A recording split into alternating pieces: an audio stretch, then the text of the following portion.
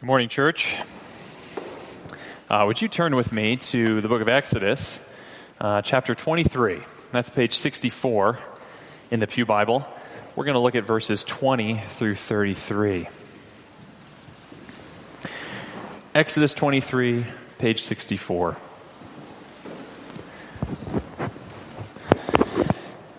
So it's high school graduation season. Congrats, high school seniors. You know who you are. Graduation's a bit of a climactic experience, isn't it? You've come through to the other side of, in this case, high school in victory. You're done, and there's no going back. Praise the Lord. Feels like you're on top of the world. It's a good feeling. But then, as the excitement dies down, you realize that there's still a long road ahead. College, work, dating, family, career, it all still looms out there, scary and big, and at times overwhelming. Of course, that's not just for the high school graduates among us, right? That feeling hits us at a lot of moments in life. Retirement, birth of a child, taking a new job, moving to a new city.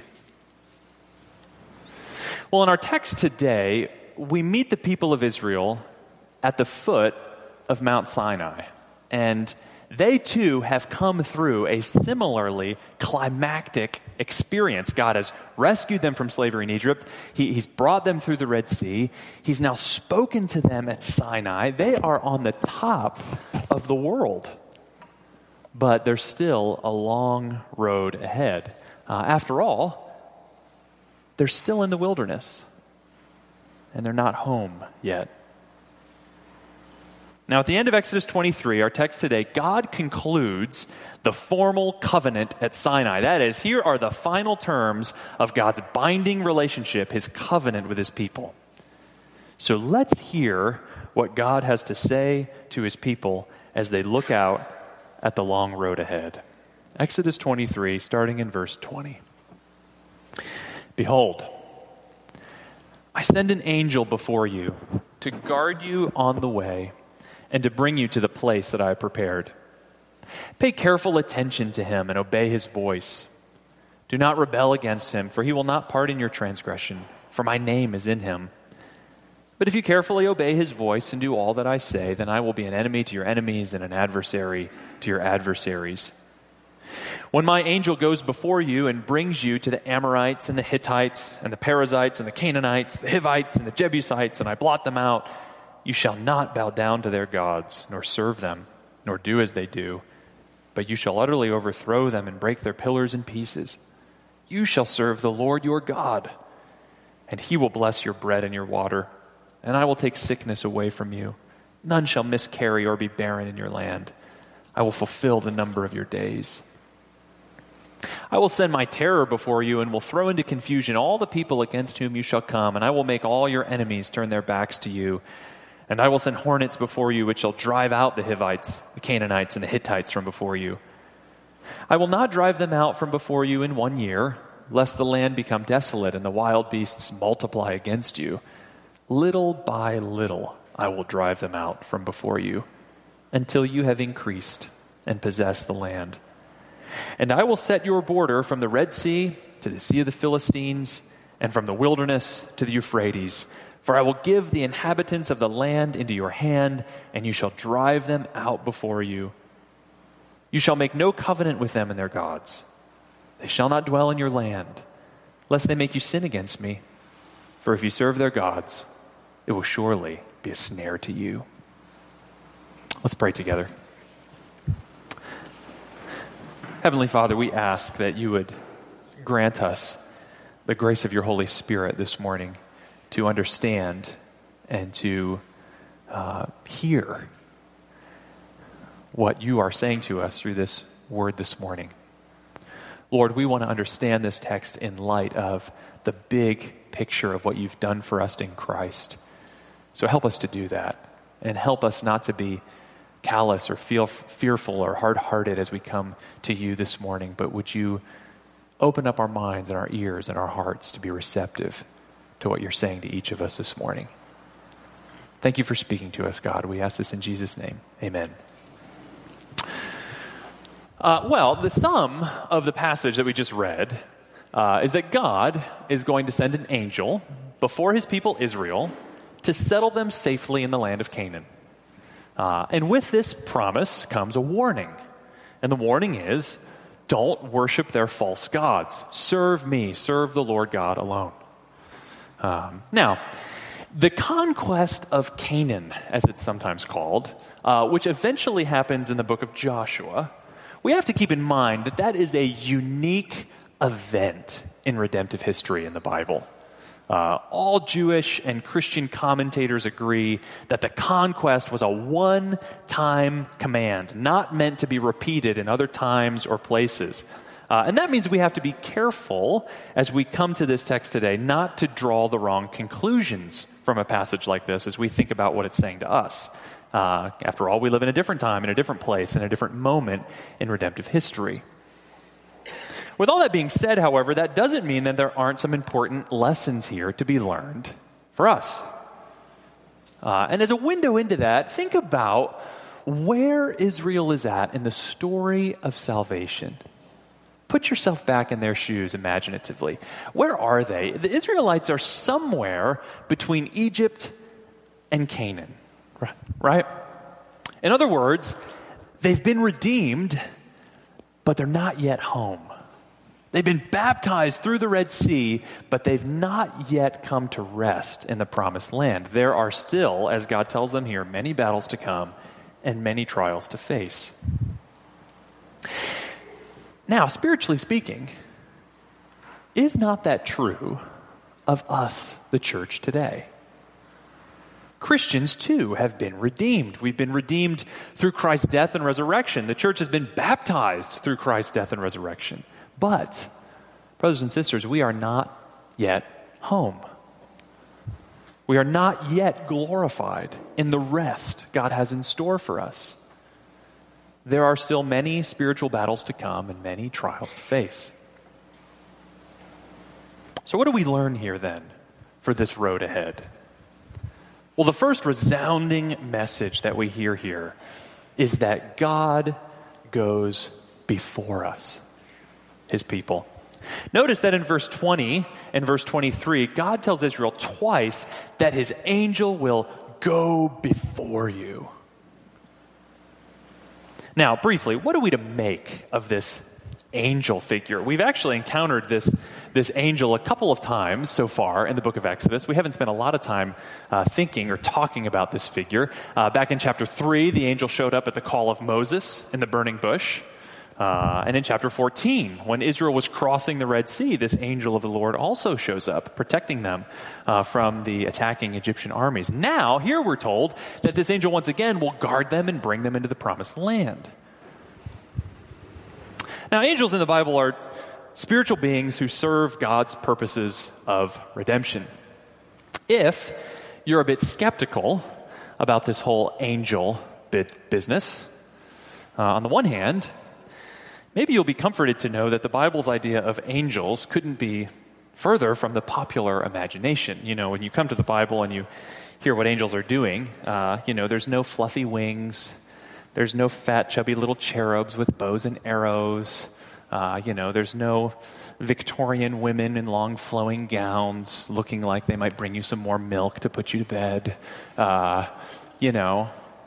It's not Michael Landon or that other lady from Touched by an Angel, who looks like they might just be a really nice counselor, someone you'd want to knit a sweater with and share a cup of tea. No, actually, that's not the biblical picture of angels at all. Angels are actually beings of magnificent power and beauty and glory, and most people end up falling down and mistakenly worshiping them in the Bible. Now, what's more, if what the Bible says about angels is true, if you're wrestling with that, but think about it, if what the Bible says about angels is true, consider what that means about God's love for us. And here's what I mean. If there is a God, and if that God has created not just a seen, but also an unseen world with creatures full of his beauty and power and joy and an overflow of his creative expression. Consider that this God, according to the Bible, is willing to marshal even those highest, most glorious heavenly beings to carry out his saving plan for you. In other words, God doesn't withhold any part of his creation, seen or unseen, from working for the good for those he longs to save. Isn't that an incredible message? After all, it's so hard to believe that the God who created all the beauty that we see might also have even more in store, that there might be an unseen transcendent realm where this God also displays his beauty and power and majesty. And is it not a wonder to believe that God in love commands even that transcendent part of his creation to minister to those who are to inherit salvation? Little folks like you and me. Well, back to Exodus 23. Clearly, this particular angel has a special role to play in the story, right? Notice how closely he's identified with God's presence and activity. God tells Israel to obey his voice in verse 21. And then in verse 22, look at that verse with me. What the angel says and what God says are almost interchangeable. God says, carefully obey his voice and do all I say. That's a very interesting switch of pronouns. And this angel seems not just to convey God's own voice, but in verse 22, this angel seems to have God's own authority to pardon or not pardon transgression. And then to top it all off, God says, my name is in him. That is, God's revealed character and glory is somehow, some way in this angel, whatever that means. In other words, a closer identification with God couldn't be imagined. Is it any wonder that many have looked back at these Old Testament passages about the angel of the Lord? They've looked back from the perspective of the New Testament and thought that perhaps we are dealing here with a pre-incarnate appearance of Christ himself, God the Son, the second person of the Trinity. Who else could be, on the one hand, distinguished from God? Yes, it's different. And yet at the same time, so closely identified with God. But whether the angel is actually the pre-incarnate Christ or not, surely what we see about this angel in Exodus 23 ultimately finds its fulfillment in Christ the Lord. God says, my angel is going to be with you and go before you. And the risen Lord Jesus says to his disciples, all authority on heaven and earth belongs to me, has been given to me, and I'm with you always, even to the end of the age. If God was somehow present with his people through this angel, how much more present is God with us in his own Son, the risen Lord Jesus? What good news that is, that God is going to be with us in this personal, present way. And not just with us. Notice what God says. God says, I'm not just going to be with you, but I'm going to go before you. And hasn't the Lord Jesus truly gone before us? He's gone before us into the depths of our human condition when he took on flesh, did he not? And he went before us in his temptation in the wilderness to know what it's like to face trial and temptation and spiritual attack. And he went before us in his earthly life as he ministered and loved God and loved others, and as he faced rejection, and as he faced challenge, and as he faced persecution. And Jesus went before us when he was arrested and when he was crucified. Jesus went before us even into the grave. And Christ went before us into the new life of resurrection. And he went before us into the heavenly places when he ascended on high. And we know that he will go before us one day when he returns to make all things new.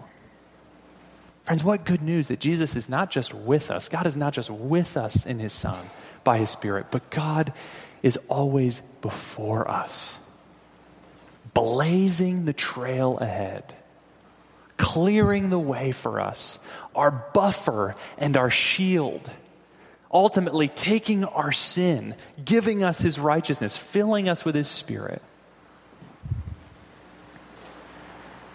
Now, for the Israelites, God's angel going before them meant that God would ultimately drive out all their enemies and bring them safely home to the promised land. The victory against these warring tribes that they would face was assured. The battle, God said, I would win it for you. God will terrify their enemies. He will throw them into confusion. He will make them turn their backs and run. Again and again, God says, I will drive them out. I will make sure that you make it safely all the way home. And friends, isn't that the real nature of the biblical message? That God does something for us that we can't do. Our enemies are too strong, and our guilt is too great for us to save ourselves. We can't make things right with God. We can't bring ourselves into the rest God has for us all on our own. In fact, it has to be God's grace. It has to be God's action on our behalf. That's the only thing that can assure us of final and complete salvation. And that's meant to give us hope and encouragement as we look at the long spiritual road ahead. You know, maybe you sit here and you look ahead and you see some of the challenges ahead. Most of us can't see what challenges are ahead. And maybe as you look ahead, you wonder, man, am I going to make it? But we don't go alone. God is before us. Every battle, every trial, He is there to guard us and to bring us in. But this promise also comes with a clarification here in this text. Yes, God promises to go before His people, but the second thing we learn from this passage is that the battles are actually going to be won little by little. Look again at verses 29 and 30. They tell us that when Israel enters the land, God won't drive out the people all at once. It's going to be gradual. Why? Otherwise, if all the people just sort of disappeared, the uninhabited land would become too much for them to handle. They weren't strong enough. They weren't numerous enough to be able to manage that much. I think there's a really, really important analogy here to the Christian life. How many of us have been frustrated by a besetting sin and wondered why God doesn't just take it away? But you know, that is rarely how God works in the Christian life. The process of sanctification, of growing in godliness and Christ-like character is gradual. It's progressive. It happens little by little. God knew that if He drove out all the people from Canaan at once, the land would overwhelm the Israelites. You see, God's wisdom was so much deeper than theirs. Perhaps God has His reasons for not removing all of your besetting sins all at once. Of making sure that it's a process of little by little growth. You see, there's a bigger story that you're a part of, and God is doing a much bigger work in your life than you can imagine. It's deeper and it's longer, and it has a much greater end than most of us can conceive. At the very least, the Lord is teaching you to depend on Him each day, to take up the means of grace like prayer and worship and the Lord's Supper and the filling of your mind with Scripture through reading and meditation, to take up these means of grace and to fight the good fight of the faith. He's teaching you to press on in obedience and trust, to not be passive in our spiritual growth, but active, to keep in step with the Spirit, to keep taking off the old self and putting on the new self, as Paul said in Ephesians. I sometimes think what sort of person I would be had God simply taken away some of my particular habitual sins all at once. And trust me, there are still many left in my life that God has taken care of. I don't stand before you a completely sanctified individual this morning, but you know, I think had God just given me sort of instant victory over some of these things, I imagine that I would probably be very proud. Don't you think? I wouldn't know what it's like to depend on the Lord each day. I would be probably a lot more ingrained in my natural self-reliance. I wouldn't know what it's like to call out to him in prayer, to wait on the Lord, to look to him for daily grace. And I certainly wouldn't know half so well how to minister to others who struggle. I would probably be much more impatient and condescending. So friends, God in his wisdom gives us the victory little by little, so that the fields and the terrain of our uncultivated hearts don't come back to overwhelm us. I think there's a special word here to the discouraged among us this morning. Brothers and sisters, don't be downhearted by the little nature of the Christian life. Don't be discouraged that it's a process of growth.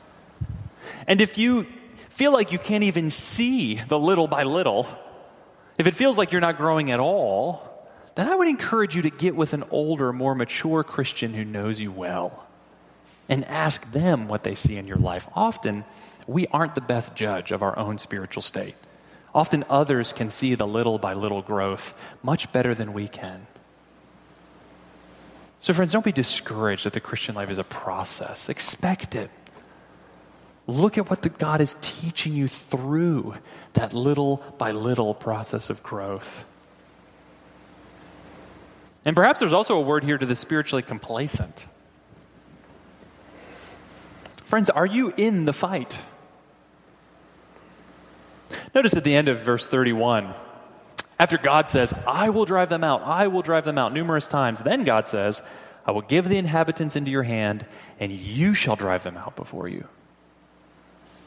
Yes, the victory ultimately belongs to the Lord, but you do have a responsibility, a role to play in your growth in holiness.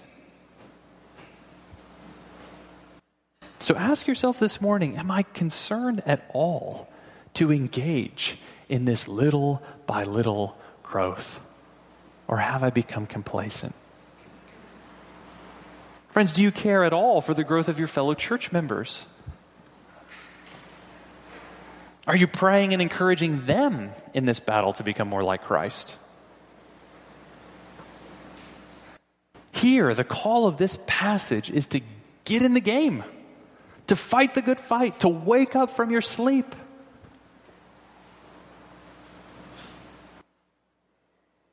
And this leads us to the third and last lesson of our passage. The main exhortation that God gives to the Israelites as they're poised to enter the promised land is that they must have nothing to do with the false gods of the people around them. In very stark language, God says, when you encounter their idolatrous practices, here's what I want you to do. I want you to completely overthrow them and smash all their pillars into pieces and have nothing to do with their false worship. Verse 32 says, don't make any covenants with any of their gods. Don't compromise with them in any way. Otherwise, he says, it will be a snare to you. Now that's an interesting little word picture, isn't it? A snare. Most of us live in the city or in the suburbs, so we don't really go hunting a lot. Some of you like to go hunting. I doubt many of you hunt with a snare, which is like a small little trap for a small little animal. And doesn't a snare sort of seem like a harmless little thing? Right? Something you can kind of easily avoid, easily handle. You just step over it. You watch out for it. Until you get caught. Until you get stuck.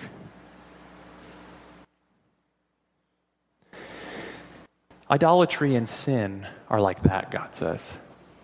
You think you can handle it. You tell yourself that you have it under control. So what if I indulge in a little compromise here or there? It's no big deal. I'm not really harming anyone. And then it catches you. It traps you. that lustful look here and there becomes a consuming addiction. Indulging in self-pity every once in a while becomes a deep-seated bitterness against God and others. Bending the truth from time to time at work becomes a growing cover-up that spirals out of control. That hunger for whatever it might be, comfort or approval, starts to dominate all of your relationships, your own view of yourself and your others and the world. What this passage teaches us is that if you see the sin in your life, if you see the idols in your own heart, those things that are taking the place of God in your life, the ultimate drivers of your motivation and your identity, those good things that have become ultimate things, if you see those things in your heart, the Lord is telling his people here, don't compromise. Be unrelenting in your approach to get rid of them. Back in the fall, we walked very slowly through Romans chapter 8, which is a chapter of much beauty and power and glory and hope. And in the middle of that chapter, Paul says, here's what you should do with your sinful nature. Kill it. Put it to death.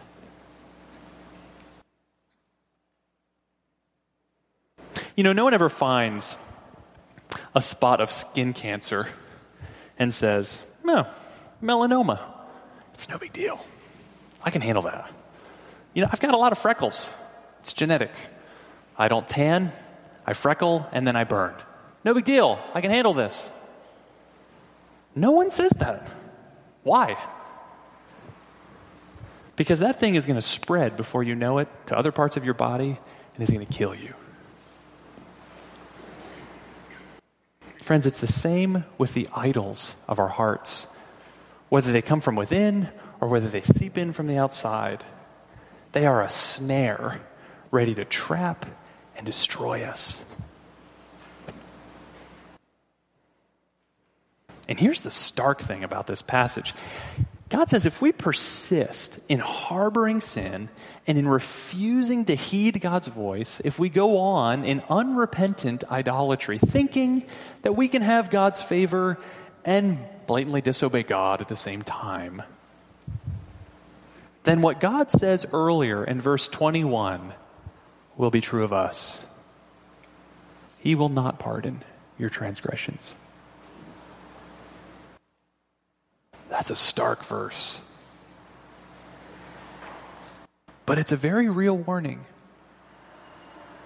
If we go on refusing to heed God's voice, if we persist in unrepentant sin, if we never humble ourselves before Christ as our Savior and as our much-needed Lord, if we never come to God and say, "Thy will be done, Lord," then God will turn to us and say, "Thy will be done. Go." God will not pardon our transgressions. However, for all who turn from self-reliance and self-direction and idolatry and sin and turn to Christ, God is rich and abundant in mercy. God does not expect us to be sinless in this life. That is not what God requires. God doesn't want perfect people. Because newsflash, they don't exist. God wants humble people who know they need a Savior and who surrender their lives to Him in willing trust. And when we come to Him with that posture, the mercy of God overflows beyond what we could ask or think.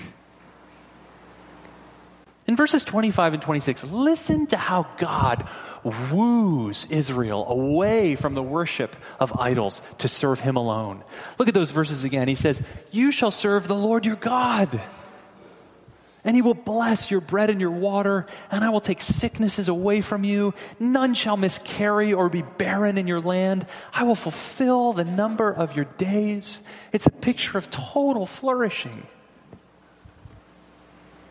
Friends, what are you looking for in those idols of your heart or in those sins that you harbor? When you're driven by a need for success, for example, what is it you're really longing for? Acclaim? Affirmation, a sense of identity and purpose, a feeling of worth. What do you seek? When God says to Old Testament Israel that he's going to bless him in all these ways, he's trying to teach us something.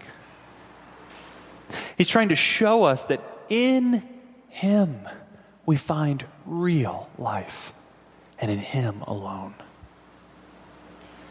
The Old Testament promises of physical or material blessing for serving the Lord were pointers to something even greater. God no longer promises us long life and material prosperity. What does God promise us? Resurrection life. Eternal life as heirs of a new creation.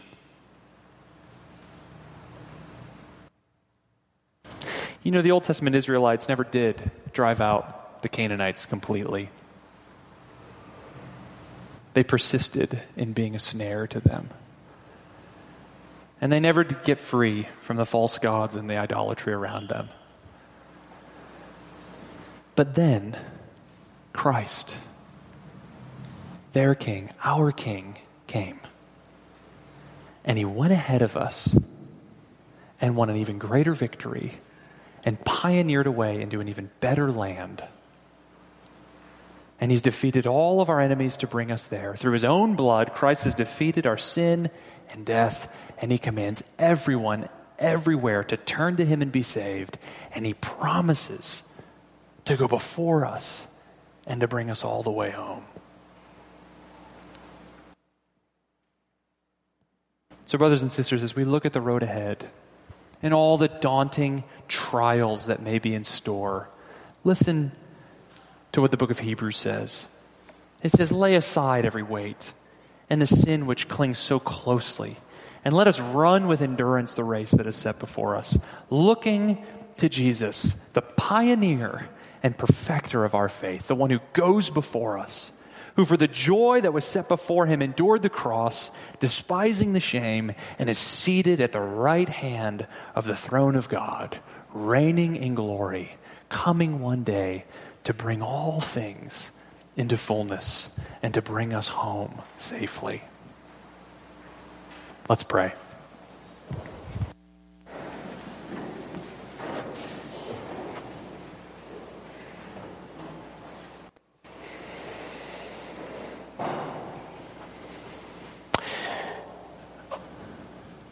Father, perhaps as we've sat under this passage this morning, we realize that there are some areas of our lives where we have been too compromising with the idols of our world around us or the secret sins of our own hearts.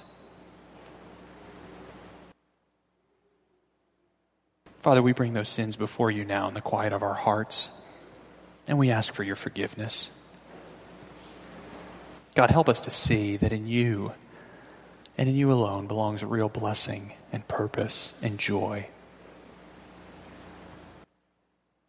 God, for many of my brothers and sisters here this morning who are fearful of the road ahead, or who are maybe discouraged by their growth in holiness, feeling that they've just not seen the victory or the conquest or the growth that they would like to see. Oh Lord, by your Spirit, would you encourage them this morning? Help them to see that all is not lost.